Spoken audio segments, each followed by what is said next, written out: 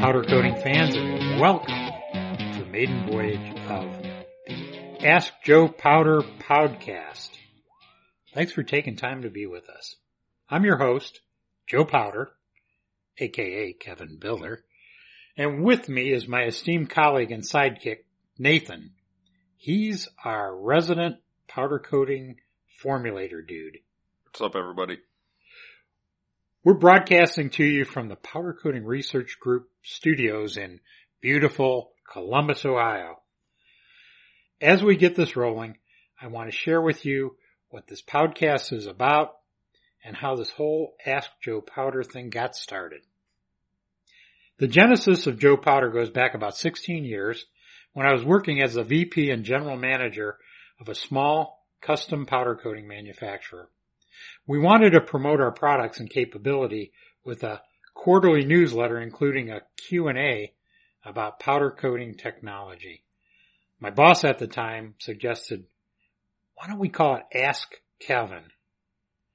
I felt that was a little too pedestrian and countered with, let's go with the mythical Maven. We'll call him Joe Powder.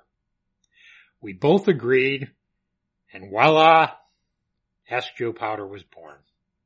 Since then, the column has been regularly published in a number of forms, including Powder Coated Tough Magazine, Polymers Paint and Colors Journal, Asia Pacific Coatings Journal, Finishing Today Magazine, Paint India, R.I.P. Vivek, BNP's Finishing Flash, and most recently, Shimi Pushesh Kala in Iran. Yeah, so we're launching this Ask Joe Powder podcast to bring news and technical know-how to the global powder coating community. We're still ironing out the format, but the plan is to include a news segment, calling it Guess What, and then What Gets Me Mad, where Kevin gets to rant about everything that's going on in the industry. And then the meat of the program is having Joe Powder answer your questions on powder coating technology. So let's get rolling. Okay, powder coating fans. There's a lot of breaking news in the powder coating world. Earlier this year, I reported on a new ruling by the European Union regarding health hazards associated with titanium dioxide. As I had mentioned, the EU had classified respirable particles of TiO2 as a Category 2 H351 carcinogen. The 351 refers to an inhalation hazard. Specifically, this involved particles that were 10 microns or less in diameter, which is essentially all pigmentary forms of titanium dioxide. The other thing I noted was that TiO2 is the most common pigment used in powder coatings. I estimate that about 60 to 70% of all powders contain at least 1% of TiO2.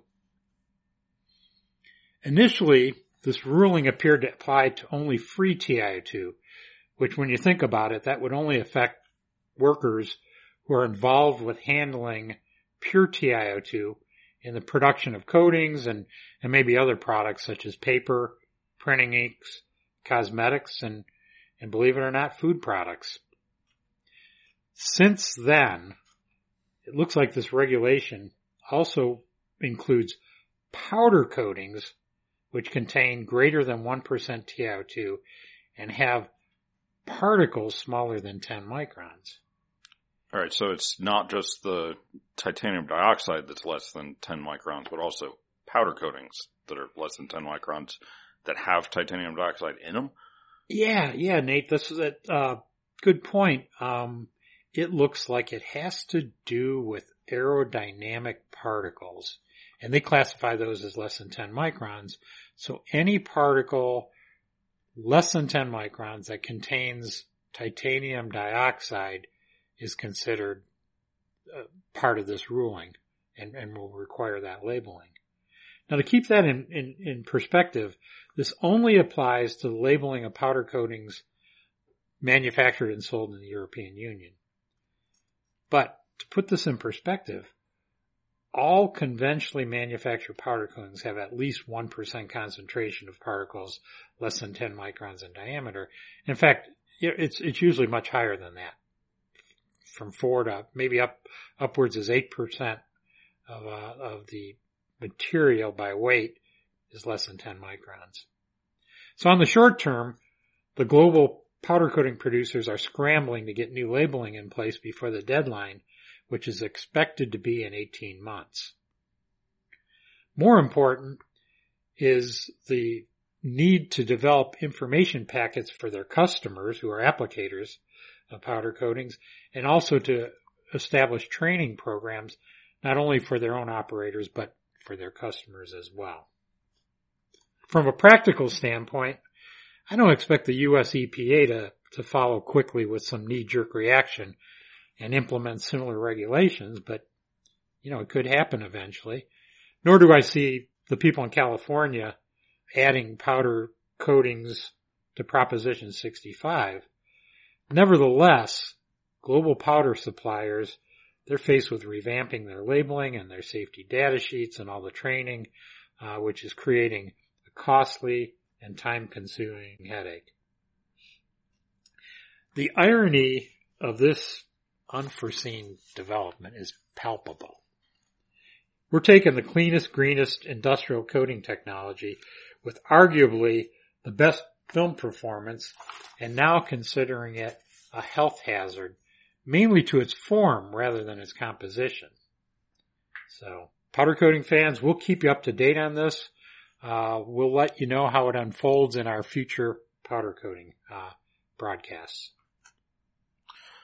Yeah, and then more positive news, Sherwin-Williams has announced their plans to erect a new business headquarters and research center outside of Cleveland. They've actually been in Cleveland since 1866, but they're building a new state-of-the-art, million square feet of offices, 500,000 square feet of research and development space, and they're expecting to host about 3,500 employees there. All right, that brings us to our next segment, which is What Gets Me Mad. Okay, thanks, Nate. You know what? Not a month goes by in which I don't stumble upon some nonsense of a poorly researched market report which is offered by some quote-unquote expert market research firm. Just in the last month, I found these spurious proclamations. Powder coating is the most used surface finishing technique. Okay, no. Sorry, guys. It only represents about 12 to 18% of the industrial coatings that are used globally. Epoxies are preferred for their overall physical properties. Yeah, okay. Epoxies are good coatings. In fact, they're great coatings. But really, they only represent 14% of the overall powder coating market. Europe leads the market with a majority market share of more than 30%. Okay. Now that just doesn't make sense as a statement. A majority share is not going to be 30%. But the European powder market, I estimate to be about between 19 and 20%, which again is obviously not a majority share. Our estimates kind of place Asia Pacific as having the majority share, which clocks in somewhere around 59% of the global market. Consistent expansion of global powder coatings industry share can be observed through the rise in research and innovations undertaken by leading market players such as BASF. Okay. BASF's a great company, incredible technology, and yes, they do have an industrial coatings division, but no, they do not produce powder coatings. So they don't even have a powder coating division, so it doesn't make sense that they would be a leading market player. International organizations such as WHO and the United Nations are propelling the growth of powder coatings by forming global initiatives that aim to eliminate lead-painted products. Yep, great stuff. And as a matter of fact, the Powder Coating Research Group is a partner in these endeavors, but let's face it, fans, liquid paints can be formulated without lead. They're replacing plenty of lead-based paints, as well as some of the powder coating. The bottom line, my friends, just be wary of slick marketers who claim they are experts at predicting the future of the powder coating industry. These charlatans know, I put that in quotes, the powder coating market by what they read from other misinformed market research peers, and it only propagates these distortions. So you're saying it's like bad information compounded on bad information multiplied by worse information. Yeah. All right. Well, enough of the negative nattering, and let's get on to our Q&A portion of the program. All right. Our first question comes from Dino in Cincinnati, Ohio. He says, "Hi, Joe. Hope all is well. Can you tell me which matting agents are typically used in powder coatings, if any? Talc, diatomaceous earth, silicas, waxes, etc. are used in liquid coatings, but are any of these used in powder coatings also used to achieve matting, or is matting in powder coatings primarily achieved through high filler to polymer ratio and using coarser grade particles?" Oh, well, Dino, how you doing? Hope all is well in your world. You ask a broad question, and there are numerous answers to this. I'm just going to go over a few of them. Okay, large particle size fillers are commonly used in most powder coating chemistries. This technique is good to a point until higher levels create an issue with texture. In addition, there's a limit to how much can be incorporated into a coating that has a high level of color and pigment, such as a white or a yellow. The other thing that's important is the particle size distribution of the filler has to have a fairly good level of control. And by that I mean it should have nothing greater than 44 microns. And one last thing, the oil absorption of these filler pigments has to be on the low side. Now, waxes are used as well. However, and this will really shock you, too high a concentration gives a waxy surface. Surprise there, huh? And some waxes can degrade UV durability. So you gotta watch using waxes. What's really kind of unique and fairly common in the powder coating world is the use of differential cure. And let me try to explain this. Each chemistry has a unique technique. Like for instance, epoxies, they commonly use a blend of a polyanhydride material and an imidazole catalyst. Powder coating formulators would know this as the B68 technology. With polyurethane chemistry, it's common to use two different hydroxyl functional polyesters, one with a high OH number and one with a low OH number. On the other hand, non-TGIC type coatings, it's common to use a combination of two polyesters with highly different carboxyl or acid values. So those are kind of the differential cure approach. Kind of taking that same kind of tack, in Europe especially, it's common to produce two different powder coatings that have significantly different reactivity and then dry blend them post-extrusion. Now, one of my favorite techniques, and this is a way you can get some really good-looking matte finishes, is to use incompatible resins. One of the more common techniques is using a carboxyl polyester resin, which is incompatible with a GMA acrylic resin. It gives you a nice smooth matte finish. All right, is it possible to use more than one technique for getting an even lower gloss? Yeah, these techniques work pretty well, and they get you kind of into a lower gloss range. However, when you have to get into what you might call low gloss, which, heck, I think you could say like 20 gloss units or less, certainly less than 10 gloss units, it's quite common to combine these techniques to get the right balance of appearance and gloss. The other thing I guess I want to mention, you said something about techniques that are used with liquid coatings. fume silicas and silica gels don't work so well in powder coatings because they typically have high oil absorption, and that high oil absorption causes a texture long before we kind of see the gloss reduction you might see in a liquid coating. So Dino, I hope this helps, and I hope that you and your loved ones stay safe and stay healthy. Best regards, Joe Powder. Our next question is from Claudia in Medellin, Colombia. She says, "Hi Joe, I'm selling powder coatings in South America.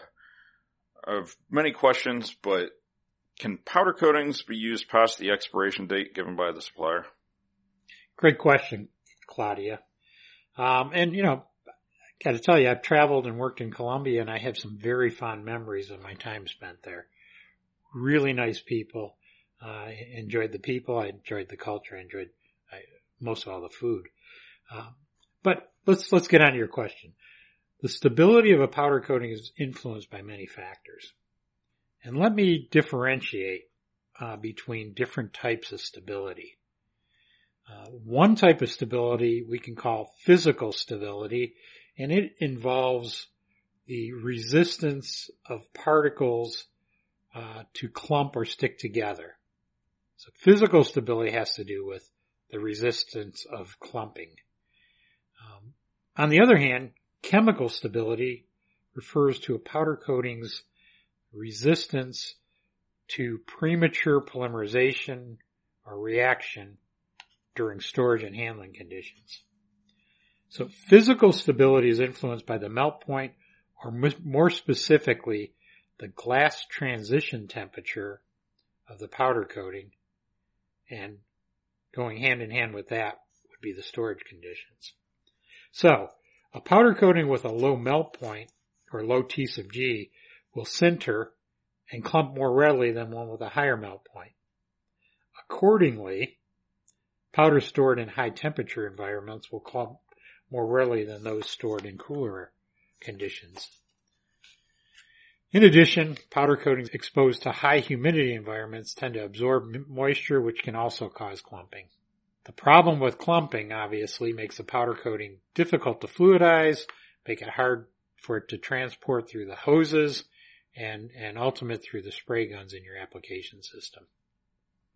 So let's talk about chemical instability next. And basically what we're talking about here is the tendency of a product to chemically advance or begin polymerization in storage conditions. Fast reacting and low temperature curing powder coatings can start to polymerize, especially when they're in warmer or high temperature storage conditions. What happens with this premature chemical advancement, the melt flow of the powder coating is reduced, and this results into a more textured finish.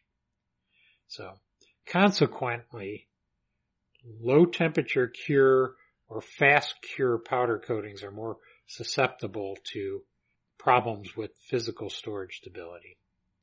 What we like to recommend is keeping your transport conditions and your storage conditions to 27 degrees Celsius or lower, which is, that's about 75, 77 degrees Fahrenheit, and to keep the relative humidity below 70%. Okay, so to answer your question, standard curing powder coatings that have been stored in a reasonable environment can remain usable past their due dates. Here's what I would recommend. I would inspect the powder coating for clumps, for sintering, and then spray, a test panel or a small part and take a look at the finish yourself. If the finish still meets your appearance requirements for smoothness, appearance, then I would continue to use it. So Claudia, I hope this helps you.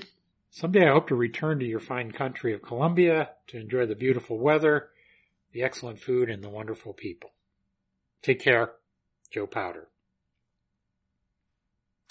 All right, and before we wrap up, we'll fill you in on some of the upcoming events. And due to the global outbreak that's been going on, basically all the major shows have been postponed or canceled. Here we have the American Coding Show has been rescheduled to August 10th through 12th, Indianapolis. The Middle East Coding Show in Dubai has been postponed. No new date on that yet. The Paint Expo rescheduled for October 12th through 15th in Karlsruhe. And the Powder and Bulk Solids Conference and Exhibition has been postponed to October 6th through 8th in Rosemont, Illinois. Okay, powder coating fans, that kind of wraps it up for this podcast. We'd like you to tune in next time when we're going to be tackling pre-treating difficult substrates. I think we're going to key in on stainless steel. We're also going to delve into the mystery of an unknown snow that showed up in a job coder's oven. You can catch up with us in the meantime. You can always send your questions to askjoepowder@yahoo.com, or you can leave a voicemail at country code 1-478-2-ASK-JOE, which is 1-478-227-5563. And you can find Ask Joe Powder and Powder Coated Tough, PPCJ, BNP's Finishing Flash newsletter, and now in Iran and soon Turkey. Okay, we'd like to thank the Powder Coating Research Group for allowing us to use their studio. Original music editing is done by Nick Page. I've been Nathan with Kevin, a.k.a. Joe Powder. Be excellent to each other. Keep your powder dry.